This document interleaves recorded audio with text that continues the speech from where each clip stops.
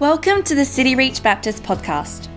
If you would like more information about the life of our church, please go to our website at cityreach.com.au or like us on Facebook. We hope you enjoy this message. If you have your Bible, why don't you go ahead and open up to Psalm 46, the 46th Psalm. We're going to be looking at that and walking through that tonight. We're going to talk about trouble. The Psalm is all about trouble. Small troubles, big troubles. It's one of the few things in life that is a guarantee that we will all certainly face. Many of you may be facing trouble right now. Broken bodies, broken relationships, broken promises.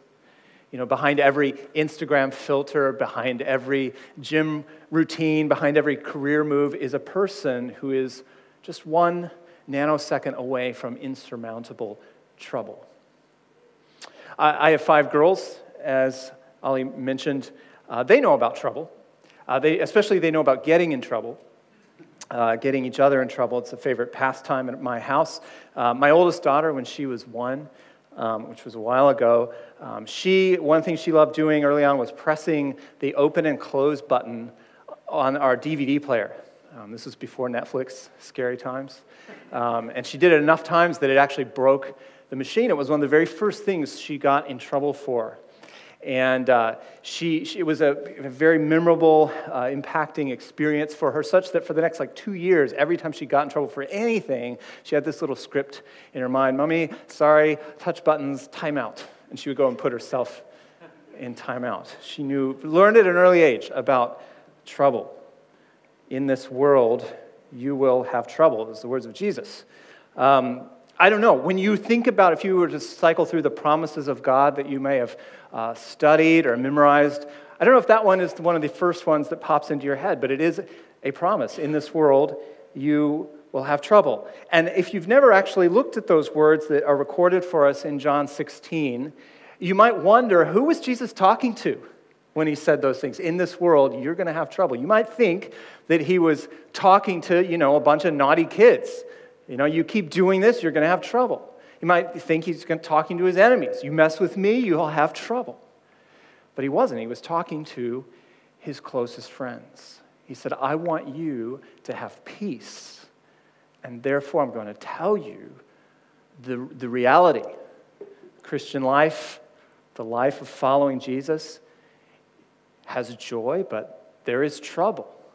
He says, in this world, you will have trouble. And just a few hours or days after Jesus uttered those words, he was beaten to a pulp. He was forced to carry a cross, which he couldn't even do. He was so weak.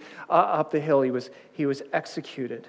They hung a sign above his head that said, "Here is the King of the Jews," in 3 different languages. So anyone who was passing by would know this is the kind of trouble that comes to anyone who claims to be king. Anyone who wants to follow this guy, we know who you are. This is what waits you. In this world, you will have trouble. And in that moment, you see, the disciples, they had forgotten the very next part of Jesus' promise when he said, in this world you have trouble, because the very next phrase that comes after that, he said, but take heart, I have overcome the world. How do we know that they forgot? Well, if you know the story of Easter, the very first Easter morning, there was the women who went to the tomb to anoint Jesus' body with spices, and they did not find his body there, and they ran back to tell the disciples, to tell the men. And the men did not believe them because they forgot what Jesus had told them. They did not understand that Jesus came to conquer the world, not on the other side of trouble, not by avoiding trouble, but by walking through it. Jesus had said to his closest friends he wanted them to have peace, and he wants you to have peace. And so he prepared them for the trouble to come by reminding them of his overcoming power. He didn't say, now you have trouble, but in the future it's going to be better someday. He said, now you have trouble, and now, right now, in the present, in the midst of your trouble, I have overcome the world. I wonder if he had in his mind when he said those words, the opening lines of Psalm 46, which we're going to walk through. It was written 1,000 years earlier. And the psalmist is singing, because the Psalms are songs. He's singing these words, God is our refuge, a very present help in trouble. God is our refuge, a very present help in trouble. In this world, you will have trouble, but take heart. I've got this. I've overcome the world. That's the message of the text of Psalm 46. And we're going to look there tonight because you need to know that God is your refuge and help here and now, so that you have peace in whatever trouble, big or small, that you might be facing. Whether it's self-inflicted trouble or trouble inflicted by others or trouble just by living in a broken world. So we're going to walk through Psalm 46. I want you to feel tonight in these words that God is here with you in your trouble. And I want you to believe that he will increase your joy in the trouble. Whether you get instant relief or relief comes many, many years in the future, he will increase your joy in the trouble. And know that he has rescued you from ultimate or eternal trouble. So let's start in verse 1. God is our refuge and strength, a very present help in trouble. Therefore we will not fear, though the earth gives way, though the mountains be moved into the heart of the sea, though the waters roar and foam, though the mountains tremble at its swelling. God is our refuge and strength, a very present help in trouble. I don't know, maybe you've memorized that. I think I memorized that at some point. And I want to assure you that it's easier to memorize God is my refuge and strength, a very present help in trouble, than it is to actually believe that. God is your refuge. He's my refuge. God and not my insurance policies. God and not your survival skills or your coping strategies. Not endless information. Not your genes. Not other people who can't do everything for you. You come to believe that God is your refuge when you need to find refuge. And if God is your refuge in trouble, then that makes you a refugee. Where does this image come from in the Bible? If you go back to the early days of God's people, to the book of Numbers, and God's people are about to come out of their wanderings in the wilderness for 40 years and go into the promised land. And God tells Moses to make sure when you go and you parcel out the land that you set aside 6 cities of refuge. Places where if there was an accidental injury or death that was not intentional and you caused it, but by accident, you could run to one of those places so that there could be a fair trial. So there wasn't an instant retribution, an instant person coming to seek your life. God established that to prevent this endless cycle of retribution and revenge. It was a place of safety, a place of shelter, somewhere you could run. And we are people who are refugees. What is it that we are running from?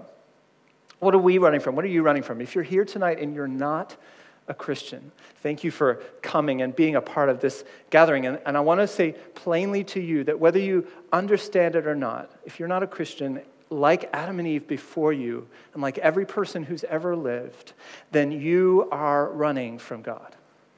That's what the Bible tells us, that you are running from your refuge. You're running away from that God, your refuge, to some other refuge that works for you. Maybe it's your career. Maybe it's success, awards from working hard. Maybe it's just having a good time, making the most out of life before you die. Those are refuges that we run to instead of running to God. Maybe you, like in the spirit of this age, our refuge is just to be true to myself. And I run to that when nothing else makes sense. You probably don't see that God is the one who sent his own son, Jesus, to become sin in your place, to forgive you and give you a new heart so that you can stop running and rest in him, the one who loves you. That's the promise of the gospel. If you're here tonight and you are a Christian, you're still on a journey. The burden of your sin was released at the cross. Jesus paid the full penalty for that sin. You have now a new heart and new desires. desires to run to God and not away from him. But the Bible tells Christians, tells us, that we still have to consciously, intentionally flee from sin, flee from sexual sin, flee from youthful lusts, Paul tells Timothy. So where do you run when you face temptation, when you face trouble? You know, God doesn't ask us to flee into an open paddock where we'd be easy prey for whatever's chasing us. He says, no, you come to me. You flee into my arms. I'm your refuge. I will protect you. He always loves. He always protects. He is always there, especially in trouble. The Psalms sing of God as a refuge more than 40 times. Why? Because in this world you'll have trouble and you'll need refuge. The world that we live in is broken. It's under a curse. Your body will eventually give out and die. Satan is an enemy who's seeking to destroy you. Sin is still lurking at your door. Because of the gospel, you're no longer a slave to sin. But you can still be tempted to run to those other loves and habits. And let me tell you, God is your refuge, even when you fail. And here's more good news. The Psalms don't tell you that God will kind of parcel out little bits of strength that you can sort of power up when you need it. No, the Psalms tell us God is your strength. God, his person, he is your strength, and he will never fail. So let me ask you, friends, where do you go first when you're in trouble? What do you pray?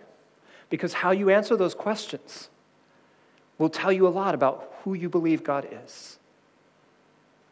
Is he there? Is he there in your trouble? Is he able to help? Do you wait for him to act? All throughout Scripture, we're told again and again that things happened. Jesus' death on the cross and lots of other less significant things happened so that people might know that God is God and that we need him. That we might know how glorious he is, how good he is. And they're not just the good things that happened. If you have your Bible, again, you can look at Romans chapter 8, verse 20. It says this, Romans 8, verse 20. For the creation, everything, the creation was subjected to futility, not willingly, but because of him, that's God, who subjected it, in hope that the creation itself will one day be set free from its bondage to corruption and obtain the freedom of the glory of the children of God. What's Paul saying here? He says when Adam and Eve sinned back in the garden, when the very first time they ran away from God rather than to God as their refuge, that the whole creation fell under a curse. And that every trouble that we face now is a result of that fall. Where once there was perfect peace and order and harmony, now there's upheaval, chaos, and competition. But these things aren't random. It says the one who subjected creation did this on purpose. The triune God is the one who said, cursed is the ground because of you. Why? Was he having some kind of divine temper tantrum in that moment? Was he flipping over the game board when things didn't go his way? No. He says he subjected the ground to futility in hope that one day everything in creation will have joy together. It's not random. The troubles you face have purpose. If you try to zoom into a specific trouble, like maybe like Job did, or in your trouble, we don't often find specific answers. But better than seeking those kinds of specific answers, why this? Why now? Why me? We learn to seek God as our refuge, and we run to him. Then you'll learn to hope in the God who is there. In this world, you will have trouble by design, but take heart, he's overcome the world. Verse 2, more imagery here in the psalm to describe the trouble we face. God is there. In your trouble, he's your refuge, he's able to help. And that's meant to lead us to a place to lead you to incredible peace. And then he says, therefore, because of this, because of the reality that God is refuge, that he is that mighty fortress around us, we will not fear, no matter what. I don't know if you can think back to what you were afraid of when you were young, or maybe what you're still afraid of now. Was it, the dark? being the new kid, Captain Feathersword. I don't know what you were afraid of when you were young. I grew up in the middle of America where occasionally we'd have tornadoes. I don't know if you've ever experienced one or seen it on the movies. We lived in Tornado Alley. Every community around us had these big sirens, in the middle of they would do a practice siren like once a month, and just every time I'd hear that noise, you'd just get nervous, even if it was a bright, sunny day. Mom and Dad, they had a way of helping us in a way that a siren could. A siren could warn us, but Mom and Dad could help us. And I remember one time very, very much, I was about 10, one time being down in the basement, with Dad had taken a mattress off of a bed and literally put it on top of my sisters and myself and was laying on top of the mattress for like half an hour for the storm to pass. That's a very impressionable thing to happen. He was, at that moment, our refuge from 500-kilometer-an-hour winds. You look at the raw power that's on display in verses 2 and 3. You see an earthquake that's so powerful that mountains are literally crumbling and crashing into the ocean. There's a tidal wave, a tsunami that comes next. It crashes up against the very same mountain that's just been shaken by the earthquake. The conditions here, these are, I would say, extreme conditions.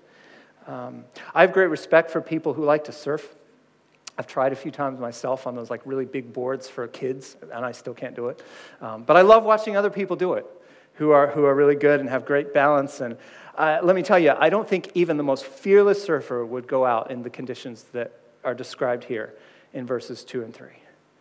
The mountains are quaking from within because of the swell. And the imagery here is intentional.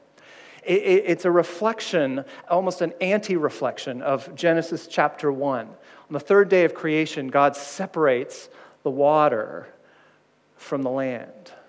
He places a boundary of separation between them. And here, the image is that boundary being erased, the water and the land crashing into each other, order falling back into chaos. And yet, God is there. He's there. Don't fear. Even in the chaos, trouble will come. The devil will tempt and accuse. Affliction will interrupt at what seems like the worst possible time, and yet God is there. He's your refuge, your very present help in trouble. Let's go to verse 4. There's a river whose streams make glad the city of God, the holy habitation of the Most High. God is in the midst of her. She shall not be moved. God will help her when morning dawns. The nations rage, the kingdoms totter. He utters his voice, the earth melts. The Lord of hosts is with us. The God of Jacob is our fortress. There's a shift in the setting here. We go from watching the crashing waves there at the seaside to the city on a hill, the city of God. It's probably a reference to Jerusalem, which was located on top of a hill, top of Mount Zion. The temple was there at the highest point in the center. It was the place of God's name, his holy habitation. It's where his glory was located there. But what about this river in verse 4? Because I have had the privilege of being in Jerusalem, and I can tell you there is no river there. There is no river flowing through the city of Jerusalem. It's on top of a hill. The river here is a metaphor. It's a metaphor for God's blessing. You'll find the same imagery elsewhere. For example, in Psalm 36, verse 8, we read this. They, being the people of God, feast on the abundance of your house, and you give them drink from the river, or some translation, the fountain of your delights. Water that brings delight. The only other liquid that the Bible talks about this way is booze, wine. Psalm 104, wine brings joy to human hearts. Here in Psalm 46, it's just plain water from a stream that makes glad the city of God. Why? Because of the one who provides it. He is the source of all the delight. And because he delights to give good gifts to his children. And so when we receive it, we receive delight. We receive joy. Fast forward to the very last chapter of the Bible. You can turn there if you like, Revelation 22, and you see the very same river flowing through a city. Let me just read this quickly. It's Revelation 22. Then the angel showed me the river of the water of life, bright as crystal, flowing from the throne of God and of the Lamb through the middle of the street of the city. Also on either side of the river, the tree of life with 12 kinds of fruit, yielding its fruit each month. The leaves of the tree were for the healing of the nations. No longer will there be anything accursed, but the throne of God and the Lamb will be in it. And his servants will worship him. They'll see his face. His name will be on their foreheads. And night will be no more. They will need no light of lamp or sun. For the Lord God will be their light. And they will reign forever and ever. And see, this is the future. New Jerusalem, new heavens and new earth. But we get glimpses of this now. If you're a Christian, if you have the Holy Spirit inside of you, you know what how Jesus describes the Holy Spirit? In several ways, but one of them is this way. He is like a fountain of what? A fountain of living water welling up from within you. It's the same river. It flows and it gets deeper as it goes, as you grow as a Christian. That water, the stream, it flows stronger and deeper. So no matter what trial you're facing now, this river of delights will get deeper and sweeter the closer you are to seeing Jesus face to face. One day you will die, and you will see him. And if you're a Christian, you'll reign with him forever. Curse will be gone, no more trouble, no more tears. Friends, he's already overcome the world at the cross. You can have joy now, and he will overcome the world. So your joy can only get bigger. It can only increase as you get closer to seeing him. So let's come back to the here and now in verse 5. God is right now here with you, even in times of trouble, especially in times of trouble. In verse 5, God is in the midst of her. She shall not be moved. The city can't be moved. What does that mean? Does it mean that nothing bad will ever happen to God's people? The city can't be, it's untouchable. It's not what it means. It's not what it means. Because in the very next phrase it says God will help her when morning dawns. In other words, there's an assumption that there has been night and they are in need of help. So he's not saying that nothing bad will ever happen. Bad stuff has to be happening. God's people need help. So what is this unmovable city? This unmovable city is a picture of God's people who are holding on to him for refuge and not letting go, even when everything is bleak. They might lose opportunities. They might lose their career. They might lose loved ones. But they won't be moved because they are holding on to God as refuge. My delight, your delight cannot be in your present circumstances. It has to be in God who never changes. He says morning will come. And when you get out of that bunker, out from under the mattress and come out and take stock to see that he has been there the entire time. In verse 6, the psalmist turns from chaos in creation to then chaos in human society. We see nations and governments and organizations, all these human power structures fighting against each other. And ultimately, according to Psalm 2, they're fighting against Jesus, the Anointed One. These kingdoms are on shaky foundations. They won't last. The only city that will never be moved is the city of God, the one whose foundation is built on the cornerstone of faith. Simple, sometimes wavering faith in a never wavering Jesus. So much of the idolatry that you and I are subject to would be destroyed if we understood this. All the kingdoms and the treasures of the earth that we have stock in. You know, one day, Australia, as we know it, may no longer exist as a free and open and peaceful society. I hope that's not the case. We pray that's not the case, but there's no guarantee. That's Australia, this world, the things you have, none of these things can last. I spent about 7 years with my family living in East Asia. It's good to hear about West Asia. I lived in East Asia, there mentoring young Christian leaders who could not be pastors, or they were pastors, they just couldn't be pastors openly. In the last couple of years, many of those leaders have been, if you like, snuffed out. They've lost contracts, jobs, homes. I know one large church that have about 2,000 people. The very next Sunday, they lost their venue. And you go to the local park nearby and see just small groups of men and women worshiping there in smaller groups so they can't really be rounded up in one lot. This is the reality for many of our brothers and sisters around the world today, and they're moved out of their venue. Oh yeah, but they are not moved because their faith in Jesus is that strong. He's actually increasing their joy in the midst of, it's inconvenient, it's frustrating, it's expensive, but man, their joy is just getting more and more. Look at verses 7 and 11. This is the refrain, the chorus of the song, if you like. The Lord of hosts is with us. The God of Jacob is our fortress. The Lord of hosts is another way of saying he's the commander of the armies of heaven. He doesn't simply lead his people in battle, but he surrounds them. He's your safe place. When he's in our midst and we are in him, there's no scheme of the enemy that will consume us. You might recognize some of the imagery in this psalm shows up in one of the most famous hymns of the church, and that's Martin Luther's A Mighty Fortress. This was, they say, Martin Luther's favorite psalm, Psalm 46. And so he takes the imagery from there. And the third verse of A Mighty Fortress says these words. It says, "And though this world with devils filled, or with trouble filled, devils filled, should threaten to undo us, we will not fear, for God hath willed his truth to triumph through us." That is the anthem of brothers and sisters in Jesus who are holding on to him for dear life. And their joy just overflows.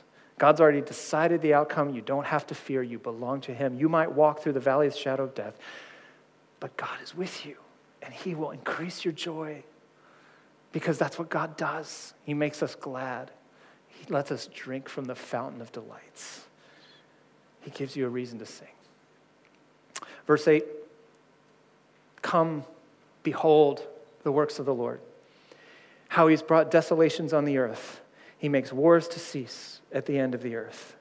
He breaks the bow and shatters the spear. He burns the chariots with fire. Be still and know that I am God. I will be exalted among the nations. I will be exalted in the earth. The Lord of hosts is with us. The God of Jacob is our fortress." God is there in trouble. God takes away your fear and increases your joy in trouble. And now here, verse 8, God will rescue his people from trouble forever. Here's this direct plea, verse 8. Come and look. Come and behold the works of the Lord. See what he's done. It's like Christmas morning. And instead of looking under the Christmas tree, he takes us up on the walls around the city. You know, old cities used to have walls of protection around them. And they would have soldiers that would walk, do laps around the city to look out and see if there are any enemies or armies approaching, and so they would give warning to the people. He takes us up on the wall, and we look out, expecting to see in our trouble just enemy after enemy that's coming. And all that we see there in verse 8, as far as you can see, are dead bodies. Just absolute defeat. God has won a total victory in this final stanza of the song. That is the future that we look forward to. The works of God that he wants you and I to behold here are both terrifying acts of judgment, he calls them desolations in verse 8, but also definitive acts of redemption. Verse 9, he puts a stop to war. He destroys weapons of war. In short, God, unlike earthly rulers, earthly powers, he has total control and power. He's completely sovereign. Not only over his own people, the people inside the walls, but also the people outside the walls. Same thing is true today. Whether or not any people group or government in the world knows it, God is ruling and reigning over them. God is there with him. He's meting out common grace as he sees fit, lifting up rulers, bringing them down, allowing some cultures to flourish while others languish for a time. All so that people from everywhere would reach out, as Paul says in Acts 17, reach out and find the God who is there. Look at verse 10. This is maybe the most well-known verse in the psalm. Be still and know that I am God. I will be exalted among the nations. I will be exalted in the earth. Many translations put quotation marks around these words, showing that these words are not the words of the psalmist, but they're the direct speech of God himself. He is talking to you. Saying, guys, look what I've done. Look what I can do. Look what I have done. Look what I will do. Relax, rest, be still. Stop running to other refuge for protection. I've got you. I am God alone, and I am in control. Not just the laws of nature, not just the wealth of nations. You don't have to look to those things. You can look to me. I will be exalted in the earth that I created out of the chaos. Just be still and know that I am God. I will win. I will be exalted. I will be made great in all the earth, even among the nations that hate me. And that is good news for you. This verse, be still and know. It's not just a verse that you can recite when you're having a bad day, although you can. It's so much more than that. I think it's important for us to remember that God is at work in the minor details of our lives. But we can see the bigger picture here, can't we? That's what this psalm does for us. Let me just do about 60 seconds of biblical theology. After Adam and Eve sinned, God inaugurated a plan to save people, to rescue a people for himself, to be with him and enjoy his blessings forever. And despite the overwhelming wickedness of humanity, by grace, he chose one man, Abraham. He blessed him and said, you will be a blessing, that all the families of the earth will be blessed through you. And Abraham had a son in his old age, who had a son, who had descendants, who eventually gave birth to Jesus, the offspring of Abraham.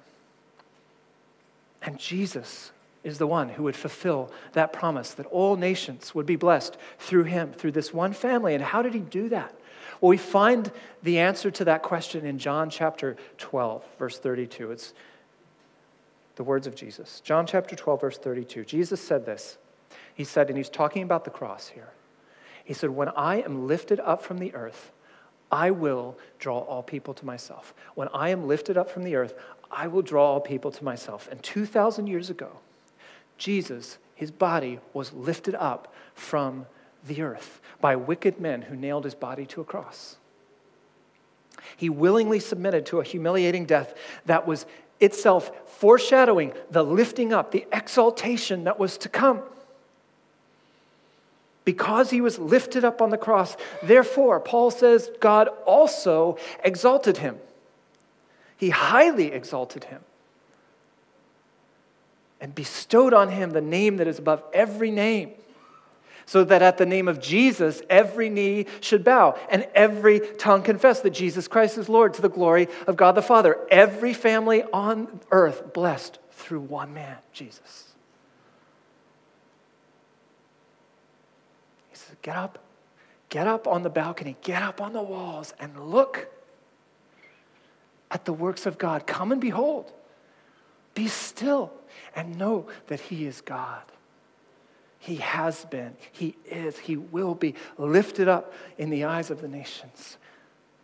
And in your trouble, he will be exalted in all the earth.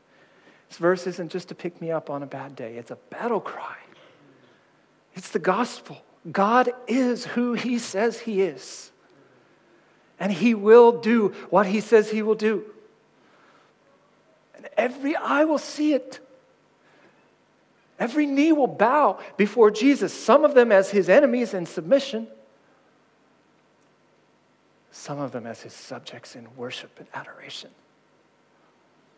Be still and know that he is God. He is with you in your trouble. He increases your joy in your trouble. And because of the cross of Jesus, he has rescued you from ultimate trouble.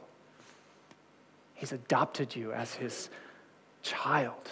And see, now you have a testimony. You have a message. That because of the obedience of Jesus, anyone who believes in him will be forgiven. No longer enemies, no longer slaves, but sons. And here we are, we're standing on the wall. We see it. We've seen it. We know the gospel. And we can keep shouting back down to the people in the city, or we can walk down and talk about it amongst ourselves. Or we could shout that message of reconciliation to the people who are outside the walls, because they need it too. those who don't know anything about God. They have no access to grace, no awareness of their fate outside of Jesus. Be still and know that he is God. He will be exalted. It's not a message just to stencil in my diary. It's an announcement to share far and wide. People of God, be still. Enemies of God, be still and know that he is God. Know that Jesus, the Son of God, was exalted on a cross outside a city, just as the scripture said he would be. His blood, just like the waters of the river that flow through the city of God, is for the healing of the nations. For all who believe in his name. See, now, today, now is the time to turn to him and be rescued from every trouble. Why don't we pray as the band comes up? Father, you know the trouble that we face. Specifically, you know the troubles that are faced by every person in this room.